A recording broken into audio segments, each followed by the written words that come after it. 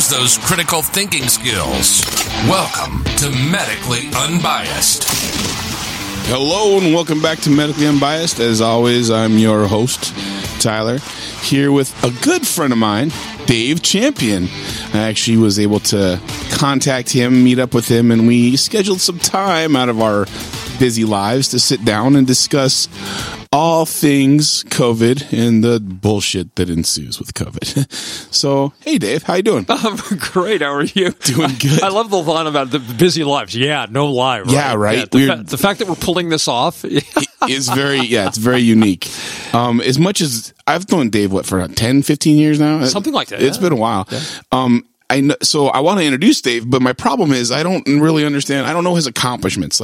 I'm not going to list Dave as you did this and you went to this school and I don't know Dave that way. I met Dave at the bar when we were dancing, right, and BSing and having a good time. And the more we talked, the more we became friends, the more we learned about each other. And just like life, we're just kind of cut from similar cloths. I mean, Dave's a no bullshit guy. He's going to give it to you straight here on the podcast. He knows a lot. He's done a ton of research on COVID, on different medications, on what's happening in the world. And he's really knowledgeable in the political sphere. So even though we're trying to be apolitical on this show, because I obviously lean a little more right on some subjects and a little more left on some subjects. Dave, I think, splits the hairs right down the middle too. I think he leans right on kind of the fiscal policy and left on the social policy on a lot of stuff. So, I mean, it's going to be a good middle ground for us to talk about COVID, some of the policies being enacted, and some of the BS that's going on in the world. All right, so now it's my turn to introduce. This is scary. To introduce Tyler to my audience, because this podcast is going to go up on my podcast channel as well. That's right. Okay, so for my audience, and what's your podcast? Tell people where to find you. Just Dave Champion, Dr. Reality. They can go to any of their preferred podcast apps and just enter Dave Champion or DR Reality. Dr. Reality. I like it. So, I met Tyler a while back. Like you said, like a decade ago. Yeah, it was a while ago. Wasn't sure I liked him at first. God, you have the same response, which I think is really common with guys who become good friends. At first, it's like, what the fuck? Right. I think one of the things that Tyler and I first discovered that we had in common is neither one of us suffers fools well. No. We just don't have that. Whatever that skill set is, right. Neither one of us have it. But the thing I wanted to say about Tyler is he's a Renaissance man and a man of accomplishment. It doesn't matter whether you're talking about remodeling a home, whether you're building furniture, whether you want to produce knives, which is something he has done, whether you want to be treated for your cardiology issues. It doesn't matter. I mean, anything for all the years I've known Tyler, I think this is the important part I want my audience to know, is for all the years I've known Tyler, if Tyler wants to go out and be good at something, he just does. If he didn't know jack about it yesterday, within a couple months, he's going to know everything there is to know about it. And within a couple months beyond that, he's going to give you something akin to expert service in that area. Wow. So I think that's a really important thing. And I think, you have quite a bit of formal education. Yeah, too much probably. Right. But I think the things that impress me most about you are not those areas in which you have received formal education. It's those things where you said, I want to know about this, and you've just gone out and become damn near an expert at them. Well, thank you. Yeah. That's very kind of you to say. I mean, you've kind of helped me in some of those regards when it comes to especially shooting, because I really wanted to get good at shooting, carrying a gun, being proficient at using my weapon, and people who don't know you are a master firearms instructor. Yeah. So it was a godsend to be able to pick your brain and then have you take me out to the middle of the desert and show me and teach me and fix my form and fix my stance and make me look like I knew what the hell I was doing with a firearm. And so right. The training was epic, and I probably should have spent thousands of dollars on it, but being that we were friends, it worked out in my favor. Happy to do it. Yeah. One thing I want your audience to know before we get going is that I wrote a book called Body Science, which is a book on physiology, with a strong emphasis on nutritional physiology. But it's a general human physiology book. And I think it's important for your audience to know that I am a published author in that field before we start talking about issues of physiology. That was going to come up because I want people to know, and let's do it now, and we'll bring it up again later. But the book Body Science, I read You were a proofreader. I proofread the book before it even went to print. Yeah. And I feel very blessed that I was able to do that. And the cool thing about it is that everything in the book is accurate. Like, it's highly researched, highly, backed up by data. There's no hyperbole. There's no conjecture. There's no speculation. It is factual from beginning to end. And I think the important thing for anybody who says, "Oh, that sounds interesting," is for them to understand that after you said those kind of things, it also completely cuts across the establishment grain. Oh, yeah, because it's not doing the same thing that the American College of Cardiology is doing, like, oh, you have to take a cholesterol pill. Like, this is going to explain to society how to help fix their problems. Yes. Without needing medications. Yeah, and the physiology behind how it fixes the problem. And why. Yeah, one of the things I tell people all the time about Body Science is when you've closed that final page, you will never, ever be able to be fooled or misled by the establishment, whether we're talking about government, whether we're talking about people like the American Heart Association, the American Diabetes Association, whether we're talking about the media. You will never, ever, ever, ever, ever be able to get fooled by them again. Right. They can't pull the wool over your eyes anymore. Never again. Never. You're going to have all the info. Yeah. To me, that's... So how do they find this book? They can go to my website, which is Dr. Reality. Again, that's just Dr. Reality, no space, .news, and then just click on store and have it. Okay. Yeah. Perfect. So hopefully we can get some people coming to the store and checking it out, because it's a great book. Thank you. It's a very important piece of work, and I think people should check it out. Yeah. So to the COVID thing that we were talking about pre the restart of this recording, Dave and I kind of talked last week about what we were going to discuss, and then we were at the last minute deciding whether we were even going to be able to get together because we were both super busy. But in the list of items, I think one of the things we need to go over is the ADE section of COVID. Absolutely. So there's a lot of people worried, and I say a lot of people because it's hard to quantify how many. So I know it's more than one and less than 1 billion. So I'm gonna say, good estimate. Yeah, good round number. You're not wrong. No, I'm like a weatherman, right? I can't be wrong. Somewhere between 30 and 90 today, yeah. Partly cloudy, sunny. It's awesome. So the ADE stands for what, Dave? Antibody-dependent enhancement. So I know Fauci talked about this in a podcast, in a video that I saw on him maybe a year or two ago about antibody-dependent enhancement long before COVID was even a thing. Yeah. He had discussed it and said how it's so rare, so can't ever happen, would never happen, blah, blah, blah. But I think there's a lot of questions regarding this vaccine and whether or not it's causing people to be either more infectious, or the antibodies that they're supposedly have in their system from the spike protein that's being inserted through the mRNA vaccine, if that's causing them to then be more sick. Because we've seen higher numbers now than prior to vaccines. So ADE is an interesting subject. I think it's important for your audience to know that every single coronavirus vaccine that was ever attempted, including SARS, not COVID-2, but the original SARS, correct. MERS, 06 or whatever, yeah. Every single coronavirus vaccine attempt or something similar, genetically speaking, to coronavirus, every single one was stopped because of ADE. Right. Okay. It has typically been thought if anybody becomes more easily infected after vaccination, or after vaccination they become infected and become more ill than they would have without vaccination, that if anybody more than 1/100th of 1% experience ADE, then the vaccine is not good. Okay. The standards. Up until SARS-CoV-2, the standards were... Up until this let's just say the standards prior to 2001. Prior to January 2001, when this vaccine rolled out, the standards were, if that even shows up, it's bad. Yeah. Period. Exactly. So with the mRNA vaccine, that seemed to be thrown out the window. And that's just not my opinion. In the information that Pfizer submitted to the FDA seeking its emergency use authorization for its vaccine, it listed ADE as one of the potential adverse reactions. And in the FDA's documentation evaluating the information from Pfizer, the FDA acknowledges that is a concern and says... I'm sorry.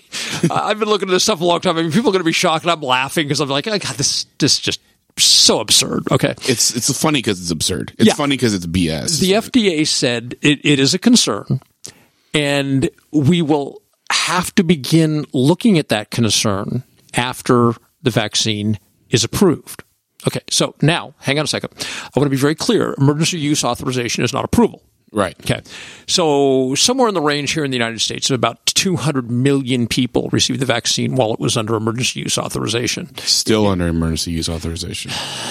It's still the stuff that they approved. So let's clear this up. The stuff that was approved is not being used right now. It's not available in the United States. It's not even available in the United States. Yes. However, Pfizer claims that in every way other than the label, no, I'm not saying this is true. Right. Okay, I'm just saying other than the name on the label is what you're saying. Pfizer is saying that the only difference between Comirnaty or whatever they call it. It's mRNA vaccine in for instance, Australia, and here the only difference is the name that appears on the label. That's their narrative. Well, the only difference is that you can't sue Pfizer if you get sick under an EUA. Right. If it's a fully functional authorized vaccine, you can sue them. Yes. So nobody in the U.S. can sue Pfizer or Moderna or Johnson & Johnson because they're all currently in EUA. Now, when they approved this vaccine, they just extended the EUA for the current vaccine that's being used. Yes. Because Comirnaty, I don't know how the fuck you say it. Yeah, I have the same problem.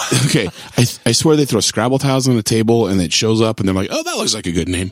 I think that's how they come up with names for drugs because it doesn't make any sense. No one can say it or spell it or whatever. It's ridiculous. So whatever the name of that drug is not being utilized in the U.S. right now. So I didn't mean to digress, but I thought we had needed to fix that. Absolutely. So back to ADE and what the FDA said. Right. They said that we can look at this, we can do research on this after approval. Okay. So what we're saying is 200 million Americans were injected. As a lab experiment. And then the FDA was saying sometime after that, then we can look at ADE. Okay. This is completely flipping the safety protocols on the head. In every other attempt that was terminated, right, they tested for ADE well before they'd even submitted any information. They never did submit information to the FDA because of ADE. Correct. Okay. It stopped the process. Yes, exactly.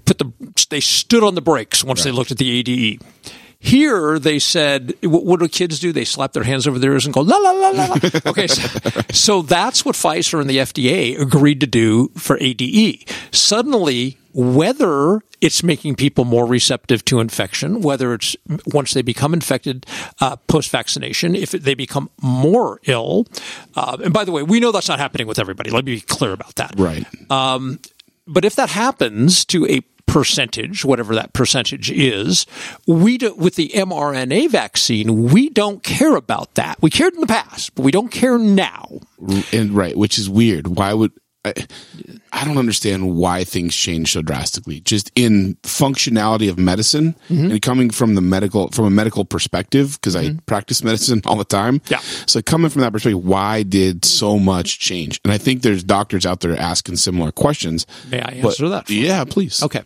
So I have a longtime good friend. We used to work together decades ago. Okay. And he's, I'll just say, very well off now. Yeah. And he does a lot of investing. And we were on the phone a couple months ago when he told me that he is a longtime investor in mRNA technology, and that he follows up on his investments. He doesn't just throw the money and then wait for something to happen. He follows up. He wants to know what's going on with his money. And he told me that in the case of something like a pandemic or an epidemic, if they could get authorization to use mRNA vaccines public across a wide spectrum, as we've seen here, it would push mRNA technology forward by a decade. Now, that was just from one source. Okay? Probably about 3 weeks after he and I had that conversation on the phone, I happened to stumble across a video of Fauci speaking at a conference several years ago. He's up on stage with a couple of other speakers, and he's saying, if we have a pandemic, and right, if we have a pandemic and we can on a wholesale basis in the public use mRNA technology vaccines, we can push this technology forward by a decade. That's funny. Okay. So I've got my longtime friend, who's one of the most honest and forthright men I know. We've got him saying it in the mode of looking after his investments. Then we have Fauci as a senior NIH executive talking about giving the same narrative. If we can do this, we can push this technology forward by 10 years. So I would say I have high confidence that that's exactly what's changed. Yeah. mRNA technology, as far as vaccines are concerned, is intriguing. What it does is it creates a platform that is, I'm just going to throw out an arbitrary number here for the point of illustration, a platform that is 95% compatible with every single contagion that may pop up. Okay. So basically, they've got this platform. Easily used by the body. Right. So all they do is they adjust the 5%, and it's incredibly cheap to make. And the most profitable here for Pfizer, Moderna, and Johnson. And because the 95% has already been approved, right? That it's just a standing platform. That's their view is there'll come a time when everything will be mRNA. Right. So there's going to be no controversy at that point about the 95% platform. Right. Okay. So then they don't really need to go through this years-long process to bring a vaccine to market.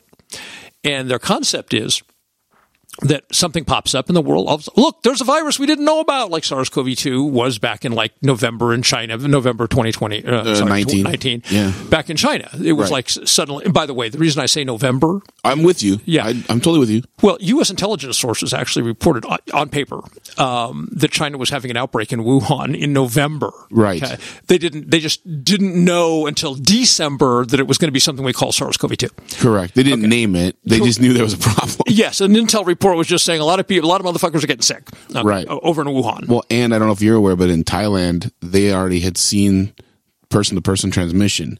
So in early December of 19, the Minister of Health in Thailand wrote a letter to the WHO.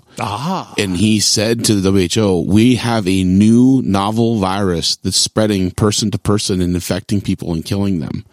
And the WHO was like, fucking, I'm not listening to you. Yeah. Because we are an arm of the Chinese government, and we are not listening to Thailand, of anybody. Yeah. But I saw the letter, not the physical letter, but I saw the copy of it online, and in a previous podcast, I've done an outline of the timeline of COVID, and me and one of my friends went all the way back to November and even before, because it was found, it's also found in the sewer water. China was treating their sewage because it goes through the bowel. And so they were finding it in the sewage as well.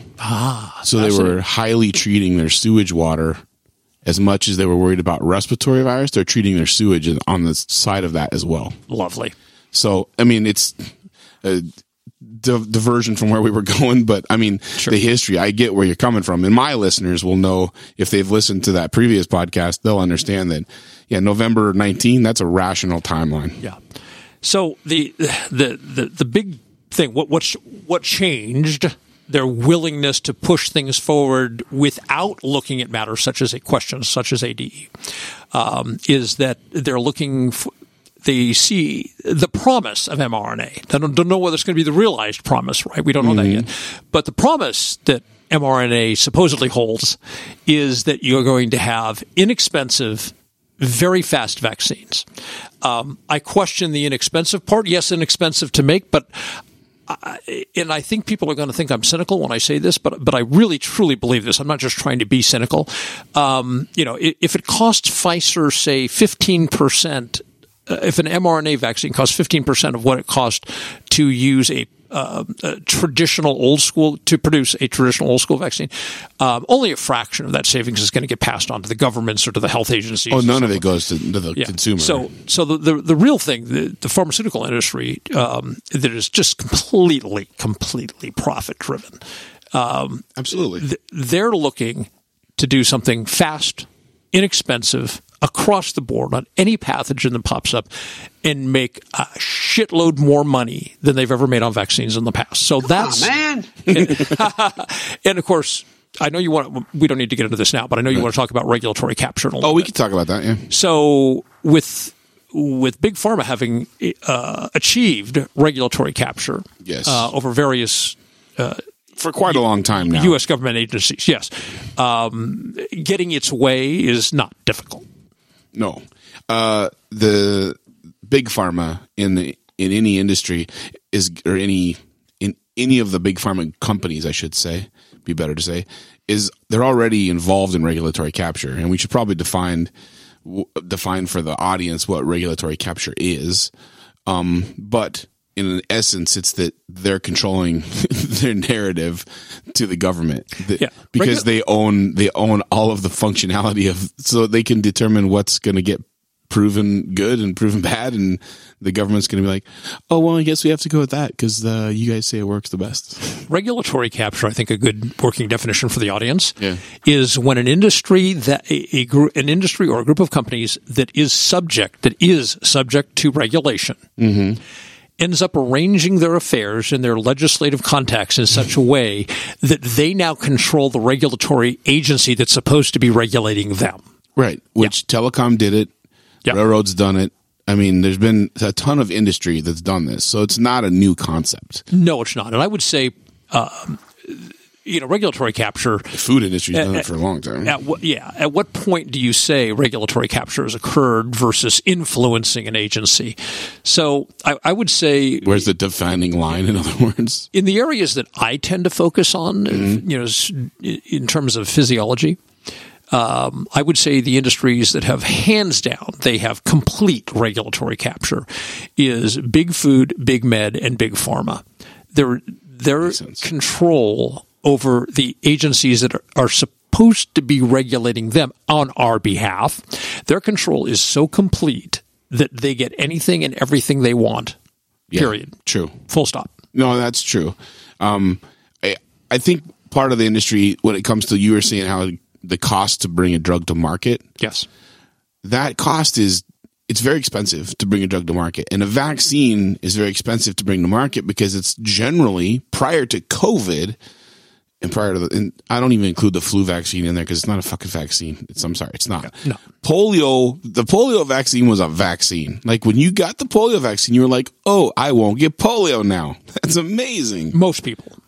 I won't get polio. I got the vaccine. I won't get polio. Right? Right.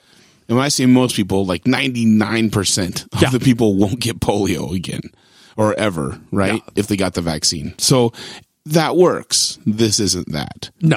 I call this a therapeutic. I call the COVID-19 vaccine a therapeutic. I think you're absolutely right. Because I think we treat people, it's a pre-therapeutic. In other words, Pfizer came out with a pill recently, but we'll talk about that in a little bit. Yes. So we have a pre-therapeutic. In other words, this is going to be like a 4-hour podcast. That's okay. The way you and I go. I know. People will talk, we'll listen to it, or you can put it on mute or whatever. Both of my listeners will fucking love it. All right. So the groups that come out with these drugs, when they spend a ton of money, they're spending money to make a profit later. So you don't come out with Lortab, or you don't come out with Lipitor as a cholesterol drug, let's say. Lipitor is a cholesterol drug. But guess what? Everyone gets fucking Lipitor all of a sudden when you're like 60 years old and your cholesterol is up. No.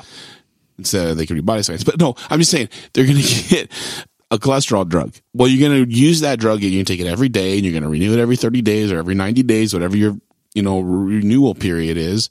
You're going to see your doctor every 6 months to a year. You're going to get that drug again. You're going to do more labs. So those companies get incentivized to make a drug that they use regularly. Yes. Vaccines, stereotypically, are not that. Vaccines are a one-time dose.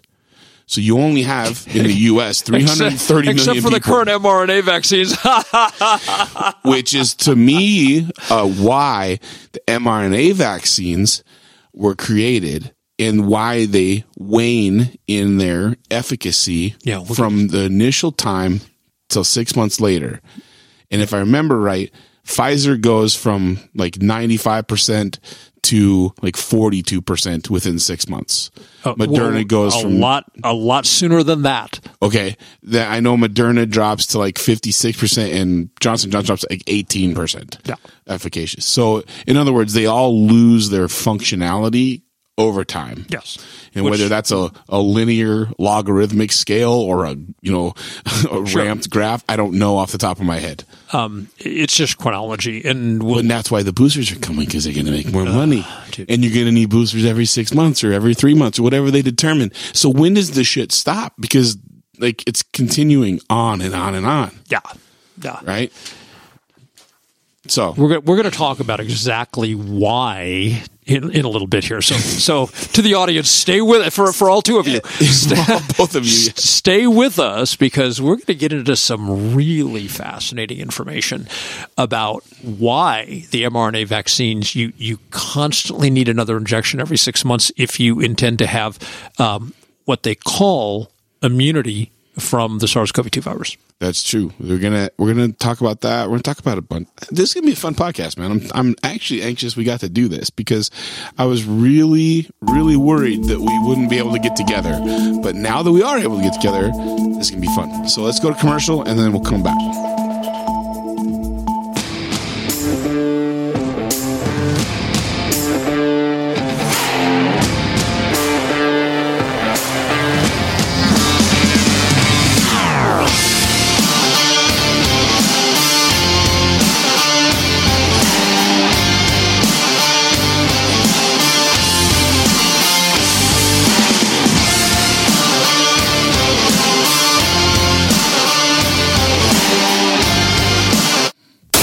Welcome back to Medically Unbiased.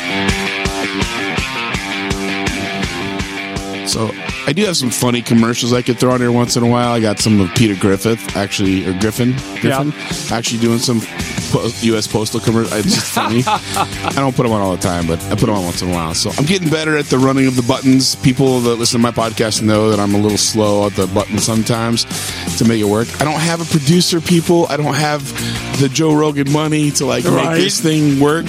I have me, myself, and I, and all three of us are trying to get shit done properly. So this is where we're at. We'll talk about masks for a minute. Yeah. Or the fact that they're a waste of everyone's effort and time. You know, we're so far along into this event. I think it's important sometimes to bring people's minds back around to fundamentals that they may have lost their grasp on because of all the media propaganda. The forest for the trees problem. Yeah. So I just wanted to reiterate to people. First of all, I think there's something we need to say up front.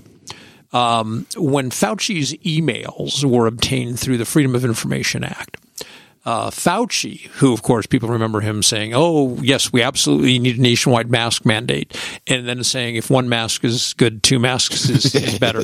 Right. It's important to note that in one of his emails to the associate of some form who asked, she was going abroad, she was traveling. Yeah, and on a plane. She asked if she should wear a mask. He said no. And Fauci said they don't do any good. The viruses are much smaller than the porousness of the mask. So no, don't bother. Okay, so I think it's important, first of all, to separate what he's saying in private to what he's saying in public. He said that in public on 60 Minutes. In March of 2020. Right, very early on, yes. Yes. Never to be seen again. That clip never to be seen again. That clip is hard to find, yes. But his email is out there. Correct. Yeah. So people can go research that. I only read like 3,000 of the 6,000 emails. You're much more diligent than am I. Well, there wasn't a lot to read in some of them because a lot of them was blacked out. Masochist. Yeah, horrible. A lot of it was removed. So the other thing that I want to remind people of is that a mask might, under certain circumstances, have some benefit. And let me explain what that is. I want to be very clear that maskless people, say, walking down a grocery store aisle, passing one another, good afternoon, sir. Good afternoon, ma'am. Okay, walking down the aisle. There is absolutely no transfer of a virus. Okay, I want to be very clear about that. So if people were not wearing masks and they were just passing by each other in the aisleway and not lingering, not getting 12 inches from each other's face and so forth, there is the virus does not have powerful legs and it is not leaping off of you onto somebody else or off them onto you. Okay, to be clear about that. Because I think that's the narrative that people got at some point. They were like, okay, oh my God, you're in public and I'm in public. Fuck, one of us is going to get infected. Yeah. Okay. Well, so I think that's because of the way that was described by the general medical community. Yeah. CDC included. Oh, yeah. And the media just driving panic. Correct. So what's illogically driving panic. Yeah. So what actually does, I know you know, but I'm speaking what actually does transmit the virus? Okay. So if you cough on somebody, most notably on their face, okay, if you cough on them and you're infected, you will likely infect them. Possibly. If you higher likelihood for sure. Yeah, exactly. If you sneeze on them, higher likelihood. Same story. If you speak in such a way that spittle flies out of your mouth onto their face, same thing. Yeah. Okay. So a mask can prevent the effluvium that comes out of your body, your mouth, your nose, or the spittle when you speak. It can stop that. Okay? However, I think if you look back at your lifetime and I look back at my lifetime, the number of cases that I'm aware of, the number of incidents, that's a better way to phrase it, where somebody has coughed or sneezed on me, or spit on me, is virtually zero. Okay, pretty damn close to zero. Perhaps I can recall maybe 3 or 4 cases in my life where somebody spoke in such a way I was like, fuck, dude, do you bring a washcloth? Because you're spitting all over me. Okay. Right. It doesn't happen. No. So this idea that masks work is absurd from the get-go. And then when we talk about things like sneezing and coughing, I'm sure you've seen it. I've seen it. No one, this is really the insane part of all this. Nobody wants to sneeze into their mask or cough into their mask. Right. So they're walking around with a mask. Take their mask off and then when they go, oh my God, I'm about to sneeze, they pull the mask down. Right. Or I have a cough I can't control, right? Right. And then they pull the mask down. I mean, I've seen it time and time again. Excuse me. So the masks, they don't work, number one. Right. Just in general, as Fauci said, the level of their porousness is gigantically larger than the size of a coronavirus. Right. They would work at capturing effluvium if people actually kept them up when they sneezed and coughed. But I totally get why nobody would want to sneeze or cough into their own mask. Right. So they're a complete waste. Well, going back, so if we go back to the beginning of the pandemic, the 2020 era, the beginning of 2020, there was this panic because we operate on a just-in-time logistics model for equipment, supply chain logistics in any facility in the world. Doesn't matter if it's the auto industry or the healthcare industry. We're on a just-in-time, meaning that if I need masks in my facility today, I don't have them necessarily. I have enough to get me through the day. Yeah. But I will order from company X to ensure that they arrive to my facility tomorrow because I don't want to warehouse the product, right? So I don't want to. So warehousing costs money. It's all floor space. You have to heat it or cool it, and you got to have people manage it. So there's a logistics cost there. So this supply side economics has, in the early 2020, created a bottleneck where China had all our masks. And if you remember, we sent a shit ton of masks to China because they were in the midst of this pandemic, and we didn't want it coming here. So we sent them a bunch of masks. Now, there was a gentleman who makes masks, has a mask making facility in Texas that he shut down a decade ago. He never tore it down. He shut it down. He said, early on in March of 2020, I can reopen this mask manufacturing facility. I need 30 people to do it, and I need a guarantee that I will have items purchased from me so that I can ensure that I can buy the materials and make these products. The government told him to F off. The government told him no way. Yeah. So Fauci said, and I have a couple points to make. Fauci said, we don't need masks on 60 Minutes. And then he came out and said, you need masks, and then you need 2 masks. Well, what happened when we didn't need masks? We were worried about the healthcare workers. Everyone needed masks. And Fauci's even said, well, if I made everyone get masks, then the healthcare workers wouldn't have any. So we would have, screwed up the world for people treating people with COVID. So I said that, and then he changed his mind and turned around and said, now we need them. But what happened when we needed them? All of a sudden, you could fucking get them everywhere. Mm-hmm. You could buy masks at Home Depot. You were never able to buy anything but like a respirator at Home Depot, like for painting or dust or something. Yeah. You never got a surgical mask at Home Depot. Ever. No. Now they're available at Office Max, Home Depot, Lowe's. Pick a store. Yeah. So the minute we were able to get the supply side from China and they were able to manufacture enough masks for us, all of a sudden there's a mask mandate. Now let's go back to the reality of the world prior to COVID. If I walked through and I've said this numerous times on this podcast, if I walked through the hospital with a mask on, I'd have had my ass chewed. I would have been brought into the management's office and asked, why was I wearing a mask in the hospital? Yeah. Outside an operating theater. Outside either the operating room or outside of a specific like negative pressure room. Mm-hmm. Now, if I'm in a negative pressure room, like for tuberculosis, I wouldn't be wearing a surgical mask. Yeah, right. I'm wearing an N95 mask and one that fits me appropriately because I've had a proper seal test on me annually. Yeah. To make sure that things fit me properly. People are just walking around aimlessly. I see people at the damn grocery store wearing gloves, touching all their shit, touching all their foods, picking their nose, pulling their mask down, eating a grape, put their mask back up, have their gloves on, but they think they're fucking not infected by nothing. Yeah, I'm with you. I've told a lady at the grocery store, I said, you realize your mask doesn't work. I said, if a fart can get through my underwear and my pants and you can still smell it, I don't think that mask is helping you. Just throwing it out there. And that's a fart. That's not even like the small teeny particle that is this virus. Yeah. If you can walk into Macy's and smell perfume from the perfume counter 1,000 feet from you, that's traveling through the air conditioning system and moving across the way and ending up in men's fashion. Yeah. Sorry. So is that sneeze from the lady that sneezed over there. All of that is aerosolized. Now, if we don't, early on in the pandemic, there was a meme where a guy was like wearing pants and he peed. And the other guy was like, oh my God, I'm glad he's wearing pants and he peed. He didn't pee on me. But if he was in a pool and he peed, nobody'd be like, oh, I'm glad he's wearing a swimsuit and peed. Yeah. You get out of the fucking pool. Right. On my YouTube channel, by the way, if anybody wants to go look at it, again, it's Dr. Reality, Dr. Reality, Dave Champion.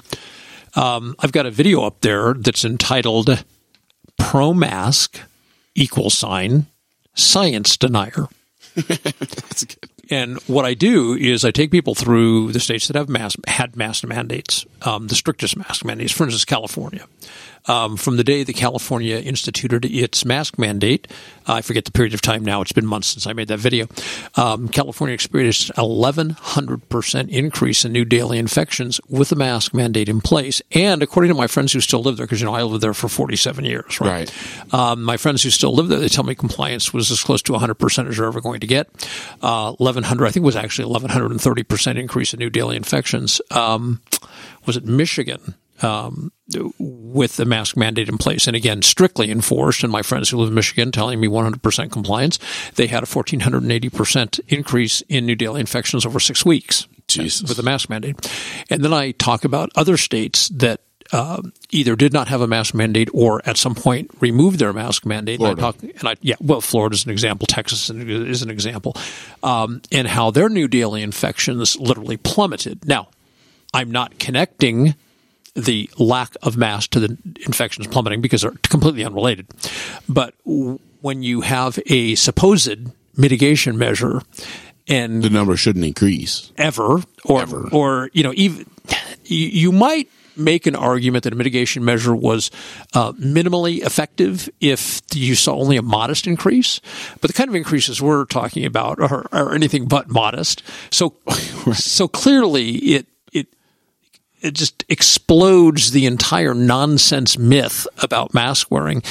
And if RSV is high for kids too, and they're all stuck in masks. And if not wearing masks, the flip side of the coin, if not wearing masks was dangerous to society, then places that didn't have mask mandates, you wouldn't see a decrease, you'd see an increase. You wouldn't see cases literally plummeting over a couple of months, literally dropping like in one case 96% in like 3.5 months with no masks. Right. That would not exist if masks were efficacious. Well, if masks worked, we wouldn't need the vaccines. Right. Right? I mean, come on. If masks were so effective in stopping this virus. Yeah. We wouldn't need. And the problem is that no one talks about what mask. It's just mask. It's just a general term. So it could be piece. Like even the damn Surgeon General was like showing you how to fold a fucking t-shirt and turn it into a mask. He has a video on YouTube how to properly fold a t-shirt and make a mask out of it. And this was early on when we didn't have access to any surgical masks or anything. Supposedly didn't have access to them because of the supply chain issue. So now no one's talking about the difference between an N95 mask and its properly fit N95 mask. Sure. A surgical mask. I'm going to tell you right now, if anyone's ever done drywall in their life, you'll understand this. I want you to go put on a surgical mask, and I want you to go sand an 8-foot by 4-foot sheet of drywall after you've put mud and tape all over it. Skim coat the drywall with mud and then sand it with like 150 grit sandpaper. And then take your mask off and go look in the mirror and see where the drywall dust is, because it's fucking all over your face. Yeah. It's under your mask. In the area that the mask was there to cover. Yes. It's around your nostrils. It's around your mouth. And those particles are exponentially larger than a coronavirus. So to think that a mask, a surgical mask, that you people, and I say you people, I'm saying the 90% of America right now is not washing their cloth mask daily. They hang it from the rearview mirror. They walk in and out of Costco, hang it back in their mirror. That paper mask that you have, well, because it costs you, $13 now for 10 fucking masks. It's $1.30 a mask when it used to be, a nickel a mask prior to COVID. Right, it was a nickel for a whole mask, and you bought 1,000 of them in an office setting because you used them all the time. Right. Now you go to Home Depot and it's $13, and you get 10 or 12 masks in a little plastic package. Someone's making money. I should have created a mask. I should have been making masks. We blew it. We blew it. Yeah, that or sneeze guard guy. I should have made plastic sneeze guards. Yeah. So to me, the mask thing is a waste. I've said that from the beginning. I've always felt that the coronavirus, from the start of this, I never felt it was based on any fluid. It's been airborne from the fucking beginning. Absolutely. Airborne and contact. Surface contact. I think early... Because it lives for a long time on a lot of surfaces. Yeah, early on for some... yes. And outside the home, I think surface contact transmission is much more likely because people are touching things. For instance, let's say this is one of the things I love. If I can digress for a moment. Yeah. At my chiropractor, somebody, this is the first go around here in Nevada when they had all the mandates in place. Okay. And somebody called OSHA, made a complaint because the chiropractor didn't have clean and dirty designated pens. Okay. Oh my! What? Yeah. Yeah. So you had to have one a cup pen, of clean pen that said clean. And then when you were done signing your name, you would put it in the dirty one, and then they would sanitize it. In theory, okay. So, however, you can go to the bank and you can touch the ATM numbers. Never gets wiped down. Never. You can go to the gas station and push buttons on there. Never. The pump handle never gets wiped down. So. When we talk, this is why I say surface contact transmission, okay? Because people are, like, say, ATMs. How many times have you stood in line at an ATM? A lot. Okay. So the guy's standing in line ahead of you, and he's waiting. And he's messing around with his nose, wiping his nose. It's itching or whatever. Yeah. And he's trying to get that piece of food out from between his teeth. So he's got his finger in his mouth. Right. Then he steps up to the ATM machine, feeling great because he's wearing a mask. Touches everything. And he, taps in, well, I want to do a withdrawal and I want to do it from my checking and I want this amount of money, and he's tapping all the numbers. And then he takes his cash and walks away, and you walk up and of course, those prompts appear in the exact same location on the screen. Yes. So you're touching the same spot he just touched. Everything he just touched. Seconds ago. Yes. And probably you're touching the same spot that 100 people touched in the last hour. Correct. Okay.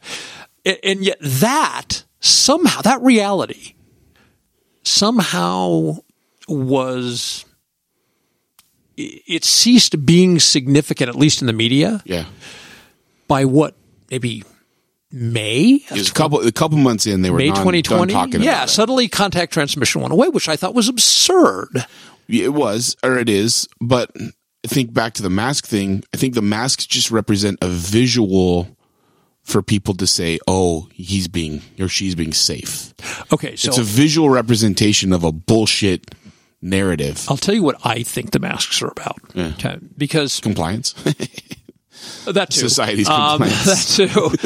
But I find it hard to believe because most of these governors, they have like a board or a committee of supposed medical experts. Yes. Okay.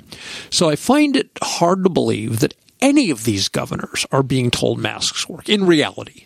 Okay. I know they make public statements and they press releases, but when they're sitting in a conference room, there's 4 or 5 of them sitting with the governor, and they're saying, I find it hard to believe that these experts are actually saying to the governor, yeah, man, this thing that some people say escaped from a level 4, biolab that little piece of cotton you stick on your face, that's going to save you. I find it hard to believe you call them experts, but go ahead. I'm listening. but so here's what I think. You know how the human brain works. So somewhat. There is what I call the lizard part of the brain. Okay. That identifies people without there being any conscious role in that. And it keys off of facial features, most notably things like the nose and mouth. Of course, the eyes are a big part of that as well. Mm-hmm. So I believe that the mask mandates are really about, well, I will say the word force because it's a mandate. Yeah. Forcing every single person to present the government's point of view on their face. Okay. So when you go into the store and everybody's wearing a mask, what the perception is we must be in crisis. Oh yeah, it's definitely it's a political message. It's a flag being flown saying that there's a problem. Yes, it's a political message that people are being forced by law to exhibit on their face. It has no science behind it. Well, and the person who's not wearing one is the rebel. Oh yeah, I've never worn one ever. Yeah, not once. That's good. I can't say that. I mean, I've worn them. I wear them when I'm in the hospital or in the in the office or whatever. And I wear them when I go into the grocery store that requires them. Yeah, I'm very fortunate that my the work I do, I work out of my home. Right. And if I actually had to work for a company during all of this, I'd probably have been one of those active shooters. Would have lost it. Yeah. It's just, I mean, I was at a post office the other day and a woman was griping about wearing a mask while she was wearing a mask. Right. And I said to her, I'm not wearing one. She goes, I see that. I said, so let me share with you my point of view. She's like, okay. She's probably like 70, right? Right. And I said, the government has a lot of power and a lot of authorities in different areas. One of the authorities the government does not possess is to compel me to act like a complete fucking idiot because they're fucking idiots. That's awesome. Yeah. And then the closest I've ever come to wearing a mask, and this is really ironic for those of you, for your audience. Right. I live in Nevada, and the governor here is a COVIDiot. Yes. And so we're in mask mandate 2 right now, and I've ignored mask mandate 2 just as I ignored mask mandate 1. Right. And but it's interesting because the only place that has, how can I phrase this? That's been just absolutely idiotic in their attempt to enforce the mask mandate has been, of all places, the irony, the gym. Really? Yes. Now, I have to be very circumspect in how I cope with that there, because there is one gym in the small town in which I live. Right. And I've been going to the gym for 37 years, and I don't want to be shut out of the gym. Right. However, so I did buy a mask. Right. And the way I wear it is I call it my cloth earring.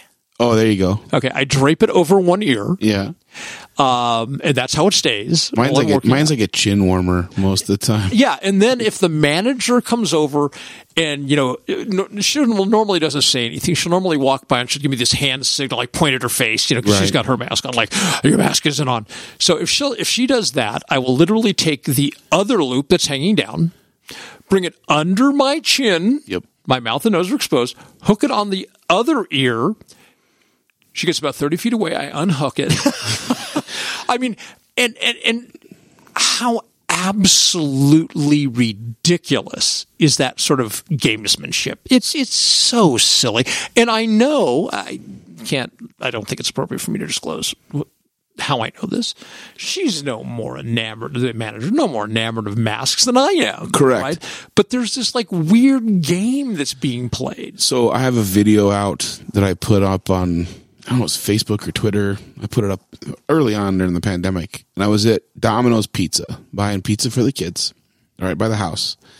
And the lady behind the counter, now I've got my t-shirt pulled over my nose so I can walk in and grab this pizza. Okay. I'm not wearing a mask. I literally just pulled the collar of my shirt up over my nose and mouth and walked in. She goes, you need to be wearing a mask. Oh, fuck. So she tells me I need to be wearing a mask. So I pull out my phone and I video this woman who's telling me I need to be wearing a mask. And she has a mask on exactly as you would wear it. It's down around her chin. It's not covering her mouth or nose. She must be 17, 18, 19 years old. She's not very old. And that's fine. She's incompetent and she doesn't know. She's just following what she's being told to say. But she's not, like, you can't tell me to do something you're not doing.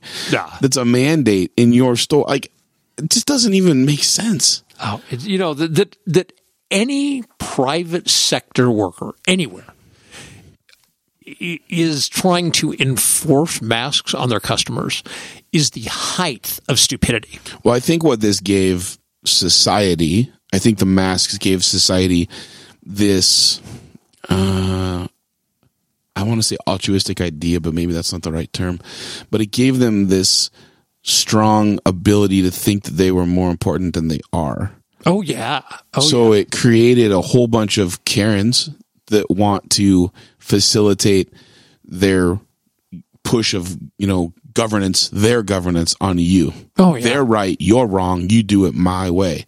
And it allowed for them, the mask gives a verbal ability for them to start yelling at people. I was at the nursery maybe a year ago and my mask wasn't on. Yeah.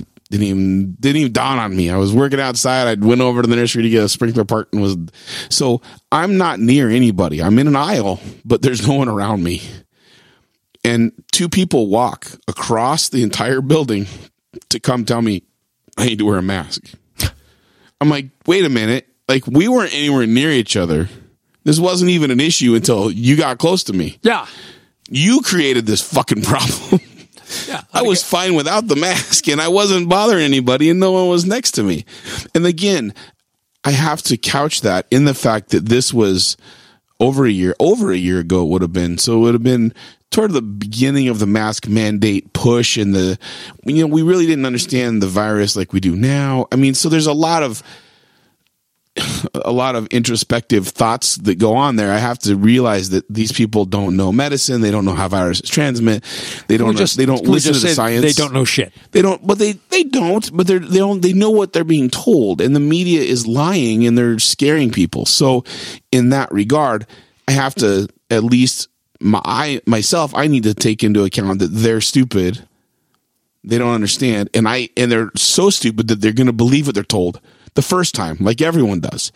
They're not going to research it. They're not going to dig. They're not going to learn more. So they're going to jump to the conclusions that they've been dictated to from the start of this. And no matter how much knowledge I prove that I have or how much science I bring with me to the argument, I won't win, especially in that setting. You know what I get all the time? Huh. You're not an MD. Yeah, right. Yeah. It's like in Fauci's an MD and he's a fucking idiot.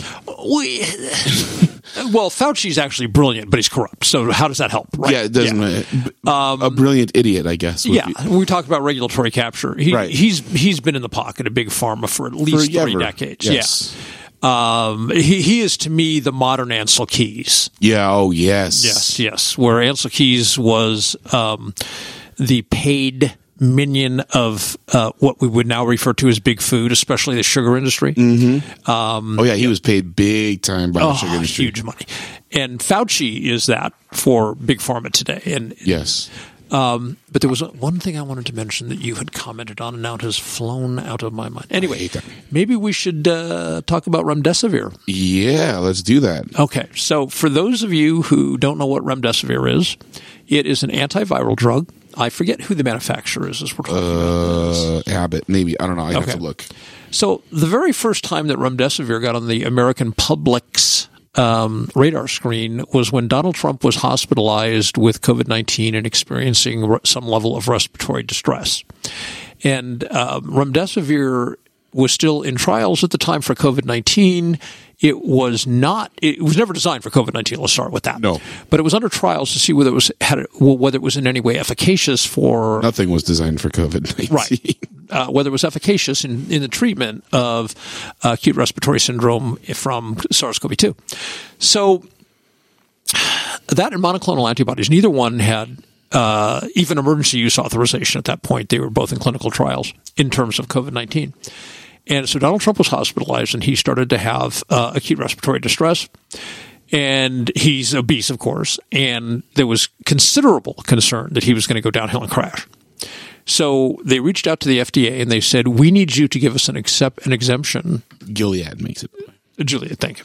So that we can give President Trump remdesivir and monoclonal antibodies. Okay, so that was the first time that remdesivir really got on the public's radar screen, was when people started reading the stories and the fact that he'd been given remdesivir. He was given the kitchen sink. Yes.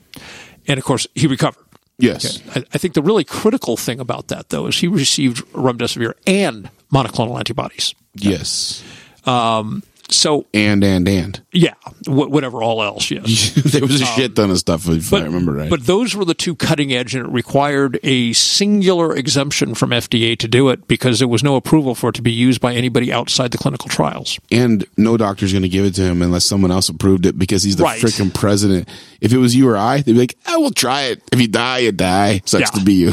I read an interview with the director of FDA at the time, who was asked for that exemption, and he was not happy. But, I'm sure he wasn't. Yeah, but I'm sure that was a very difficult authorization to provide. Hi, I'm Bob Smith. I'm assistant to the president, and I want you to do something that ethically you're not allowed to do. What? Okay. No, I'm good. So anyway, but remdesivir, it's interesting because the trials in the United States for remdesivir involved 1,000 participants.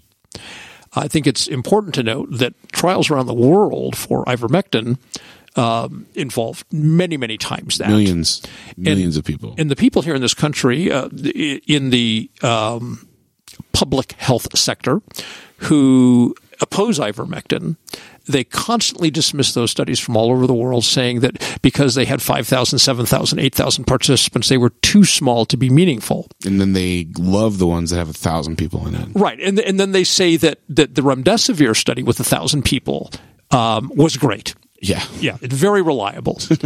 The cohort size is irrelevant. Okay. So all of a sudden it doesn't matter because we want this drug. Yeah. So then remdesivir got emergency use authorization in COVID cases.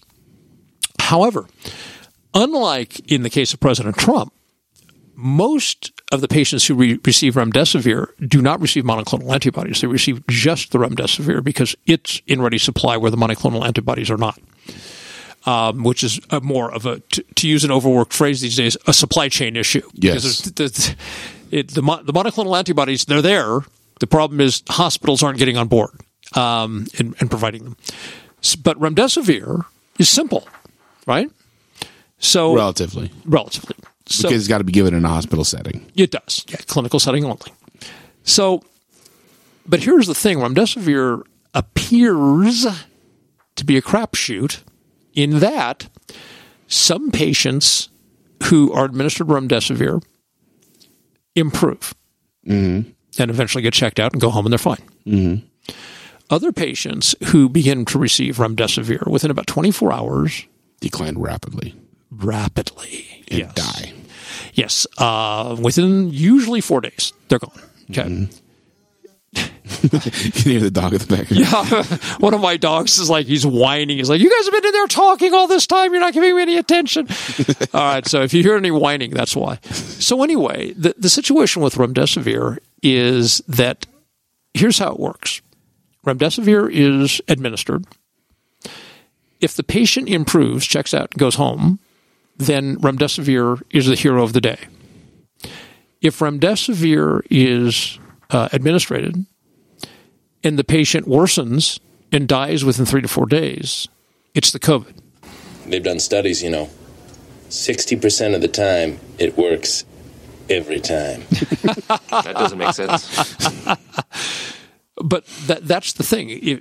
In the cases where remdesivir appears to be deteriorating the patient's condition, no one ever looks at that. And No one views it as the remdesivir. They view it strictly as COVID. Yeah, there is zero discussion going on in this country by any authoritative health agency doing any research. Zero discussion about whether remdesivir is in fact killing patients. And I think the information that I have, especially if you look at remdesivir's dismal clinical trial history before SARS-CoV-2, it's a fucking disaster. Right. Okay. So you take a drug that in various trials, disaster. This is an antiviral drug, by the way. This isn't this is a drug designed to stop viruses from replicating. Yeah. That was its initial reason for even being. It wasn't like Viagra, which was built to regrow hair, and they accidentally found it gave men erections, and so they decided to change the perspective on the drug. This is a drug that was specifically designed to stop viral replication. Yeah. So it has a dismal clinical trial history. Okay.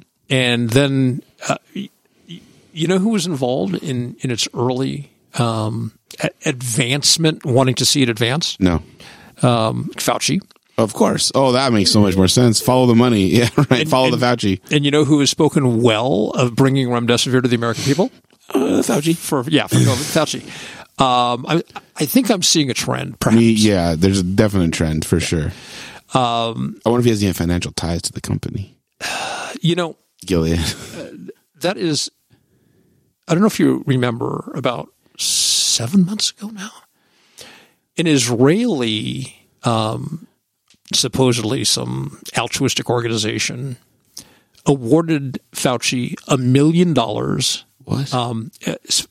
I kid you not what I'm about to say. Yeah.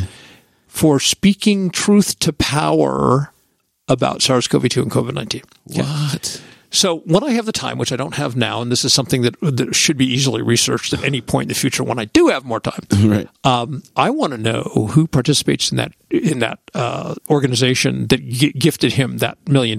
I want to know who backs it. I want to know who the contributors are. I don't know if Israeli law is like U.S. law, that Probably all not. has to be disclosed. Oh, I'm sure it's not. I'm guessing that's why it came from Israel. Right. And then Maybe he should have got a couple Hunter Biden paintings. I'm just kidding. And then, these companies, they're very sophisticated. Yes. I was looking at something, the other day that like Pfizer's assets are valued at close to $25 billion. Yeah. I mean, these are very sophisticated organizations. Correct. They've been around a long time. They're very diversified. They're multifaceted, multi-layered. It's not, And you're not cutting the head off the snake if you get rid of one arm of it. They know how to filter money out of their organization and make it available to the people who support them, even if it's not a direct payment. Correct. Yes. Yeah. And I'm sure there's also deferred things like, we're going to put this money in an offshore corporation. There's a doctor I follow on Twitter, and he made a comment the other day. It was pretty funny. Dr. Brian Linzikis, how you say his name. He said, we as practitioners are not allowed to receive a pen from it's like it used to be that they could come buy you lunch. Yeah. And they would, bring you all this cool stuff, and you had mouse pads and pens and all jackets from all the different drug companies. They would shower offices with gifts that were large prescribers of their drug, right? And that became illegal because then they were essentially buying your decision was the thought process. Yeah. So the drug companies are no longer allowed to provide to a provider any sort of drug paraphernalia, pens, mouse pads, nothing, unless they're giving you a teaching. If they teach you about their drug, so if there's a class involved, then they can do it. But they can't just do it willy-nilly. Yeah. But they can do it to all the politicians, all MSNBC, ABC, CBS, Fox. They can do it to any marketing, whatever, right? Yeah. So how many times have I had a patient come to me, and not even about COVID, just come to me and ask me about a drug that they saw on the fucking TV? Mm-hmm. Will this help me? Well, no, because that's for eyelashes. That doesn't help you. You know what I'm saying? It's like, it's not going to be what you need what you want it to be. And in the case of somebody who's dealing with as large numbers as Fauci, and Fauci earning almost $500,000 from the United States government, he's the highest paid executive branch employee in the United States government. Yeah, higher than the president. Higher than the president. The way they can compensate him would be things like, we're going to set up an investment fund for your kids. Right. Okay. Once you retire from the government, we landscaped your yard for you. Yeah. Once you retire, this corporation in Bermuda will hire you as a consultant be for on the board, $1 million on the board a year. Of directors. Yeah. Right. I mean, there's so many different ways for this corruption to take place. Yes. The idea that these companies, these billion-dollar companies, aren't using these mechanisms to enrich their government minions. Anybody who thinks that's not happening is just they don't have much of a brain, or at least they don't understand how business operates. Well, no, they don't. But back to the initial part of this, is the remdesivir section. So back to that, the reason I think that they were so pushing for the remdesivir is because, one, it's expensive. And every time you use that drug, the company, Gilead, who uses it, is going to make a lot of money off of it. Yep. So you've got Fauci now touting it. The average consumer doesn't know the difference. The average person is like, just give me whatever makes me better. I don't care. If it's frog turds, give me, I'll eat it. I don't care. Just I want to get better. Yeah. Right? So I read a study from, where did it come from? It was off of Medscape. That said remdesivir only is like it's like a 30% benefit possibly, but the cohort study was like 27 people. Yeah. So like that doesn't mean squat. Well, when it comes to remdesivir, 27 people is more than enough. So says Big Pharma. So says Big Pharma. So I think that, granted the study was obviously way underpowered, but also 30%, they're not talking about the negative side effect. There was no negatives in the entire thing. Yet you and I both know people have died after within days of receiving remdesivir. Yeah. Now, they didn't receive, like you said, they didn't receive monoclonal antibodies and remdesivir. Yeah. They only received remdesivir. And it should be clear that the remdesivir does not produce that outcome in everyone. Correct. It does not. That's why at the outset I called it a crapshoot. It's a gamble. It is a gamble, but I think it's unfair for society or for medical society to use only that drug as their crapshoot drug when there's other drugs that seem to have a better, more safe profile that are good crapshoot drugs, like whether it was the hydroxychloroquine BS or the ivermectin conversation.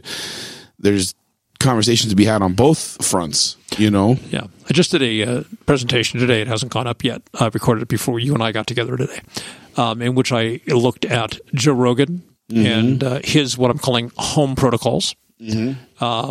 Aaron Rodgers, his home protocols. Tim Pool. I've talked about my living in ketosis and exercising 6 or 7 days a week, and the fact that I take one and only one supplement, which is vitamin D, and the fact that I eventually, out of curiosity, went and had a SARS-CoV-2 specific memory T cell test and came up positive. So at some point in the last 22 months, I was infected with the virus, but I haven't been sick. I haven't felt bad in any way ever since this thing started. Okay. So I discussed these protocols. Okay. So we know that Rogan and Rogers, they both involved ivermectin, zinc, and D. There's some other stuff like and monoclonal antibodies. Yes. Yeah. And I know Rogan was on, a 3-day vitamin drip. Okay. Right. Yeah. And Hydra and a whole bunch of other stuff. Yeah. So, and of course, in both of them said, Rogan said 3 days into it, he said, I feel great. Yeah, he felt way better. Rogers said, he took this stuff for a couple of days. He said, I feel incredible. Okay? I would love to say that I felt that way, but I never was sick. So you never felt bad. Yeah. So you have nothing to compare it to. So apparently my I'll call it my life protocol, right? Served me well. And the point of the presentation that I am about to put up is that there is no database for what works. Okay?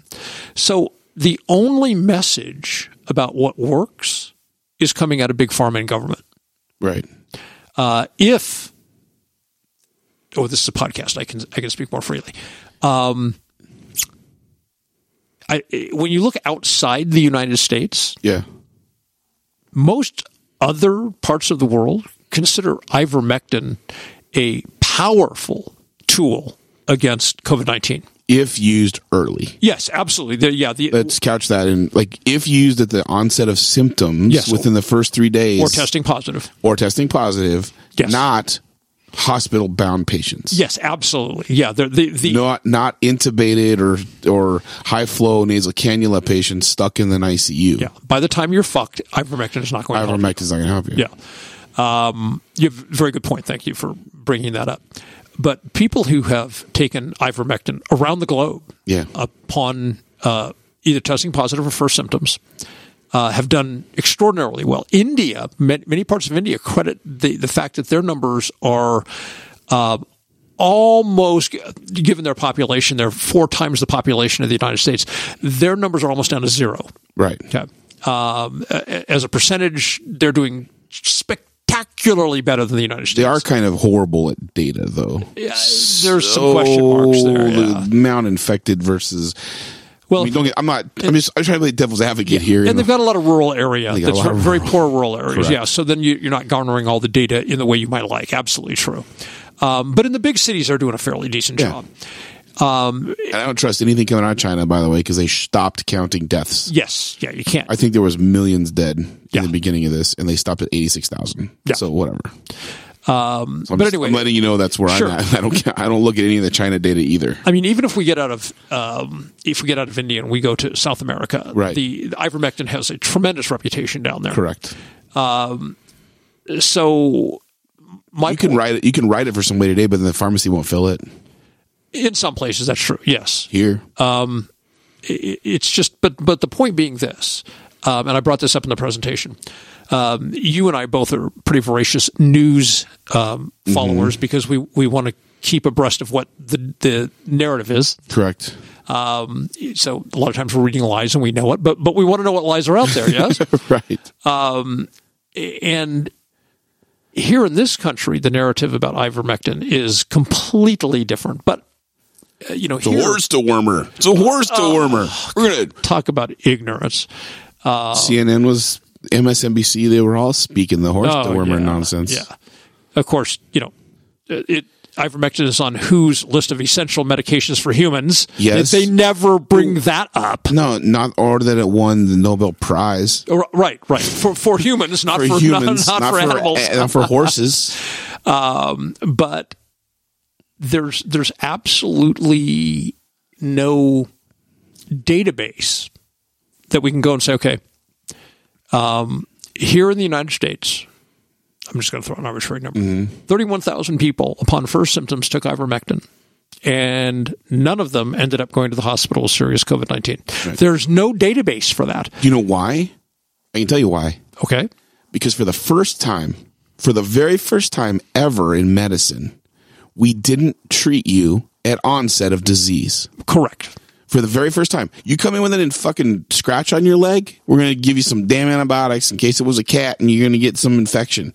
You come in with a bloody nose, we're going to not be like, well, go home, and if you die of bleeding, then you didn't make it. I mean, we're going to stop the bleeding and help you.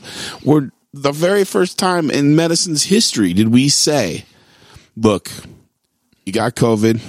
We know you can't breathe very well, but go home. Good luck to you. Yeah. I hope you feel better in a few days, and if not, come back. Okay, so I think a lot of people wonder why, given the high regard in which ivermectin is held around the world outside the United States. Right. I think people wonder why the narrative is so different here. Is it because we don't have the river blindness? Well, federal regulations prohibit the FDA from granting emergency use authorization to a vaccine if there is an efficacious treatment available in the country. Ooh. Yes. So how's that going to work with the new Pfizer pill? Well, it's already been granted. The emergency use authorization has already been granted. But then once they can't remove it after the fact. They would have been prohibited from granting it if the establishment here in the United States has said, you know, it does actually appear that ivermectin is efficacious as a treatment. Oh. If they said that, FDA could not have granted the emergency use authorization. For the vaccine, which isn't a vaccine, the therapeutic. Yes, we talked about the fact that, you know, I think the last numbers I looked at was 247 million Americans have been vaccinated. Or had the virus. Yeah. What that comes out to, I talked about this in the presentation today, is that like 67% of the U.S. Yeah, but is number-wise between Moderna, Pfizer, and was it Johnson & Johnson? BioNTech, not Johnson. $61 million in a year. Wow. Okay, $61 million. So when people hear the adverse narrative against ivermectin in this country, they have to understand that if the establishment had actually stood up and said, yes, this is an efficacious treatment, Big Pharma would never have made $61 million. Right. And mRNA technology would not have been pushed forward a decade. Ah, there you go. Okay. So ivermectin's cheap. Yeah. Oh, pennies. Yeah. So I think it's really important for people to understand that the U.S. narrative on ivermectin is not driven by science. It's not driven by observational studies. It's not driven by clinical trials. It's driven by politics and money. Right. Yeah. And by the way, when you said follow the people behind the curtain or whatever, when you were talking about all the people behind the system that are making money from it. Yeah. So a lot of things posted online about ivermectin or about anything remdesivir gets fact checked. And then you'll see a post come up on Instagram, Twitter, fact check. Oh, yeah. So factcheck.org is a website that shows up regularly in my personal feed. Okay. So I went to factcheck.org, their website, and I looked at all of the employees of factcheck.org. I researched every one of them. Okay. Awesome. I love that. Not one of them is a doctor. Of course. Not one of them is a medical professional. There's only one person that has a PhD on the entire group of people who work there. Yeah, it's probably not science. No, it's journalism. Because every one of them is a journalist. Yeah. Every single person that works at factcheck.org is a journalist. And they're going to fact check the shit that I put out on a medical podcast or a medical position or a meme about some medical stuff. Granted, memes are supposed to be somewhat comedy, and I know comedy is no longer a thing. We can't have to cancel every comedian in the fucking world now. But the point is that if I put something out there and it gets fact checked by these douchebags, like that makes no sense to me.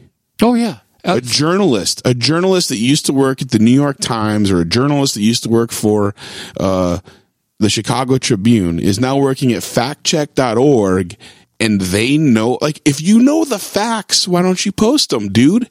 Yeah. Like, if you're saying this isn't factual.